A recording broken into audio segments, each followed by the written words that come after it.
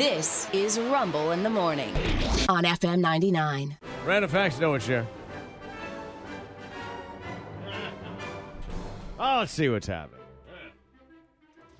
Macklemore and Ryan Lewis, you know, they collab on all the Macklemore songs. They met on MySpace in 2006. Oh, my God. See, something good did. MySpace. MySpace. An inventor in Illinois and an inventor in Washington simultaneously invented the garage door opener in the year 1931, and neither of them knew the other. Wow. Great minds think alike.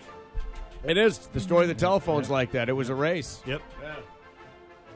The dog who played Spuds McKenzie in the Bud Light TV commercials. This is way before your time, in the 1980s. Oh, yeah. They had a dog, and the dog basically lived this swinging lifestyle.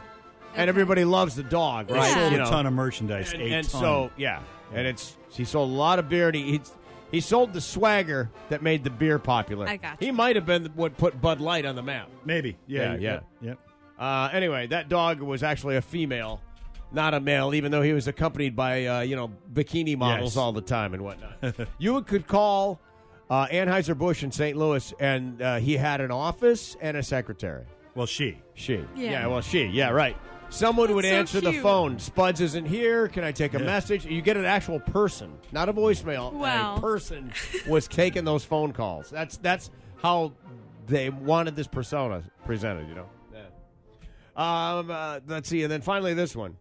Since the construction of the Oval Office in 1909, there have been a total of 6 different desks that have been used by 20 U.S. presidents.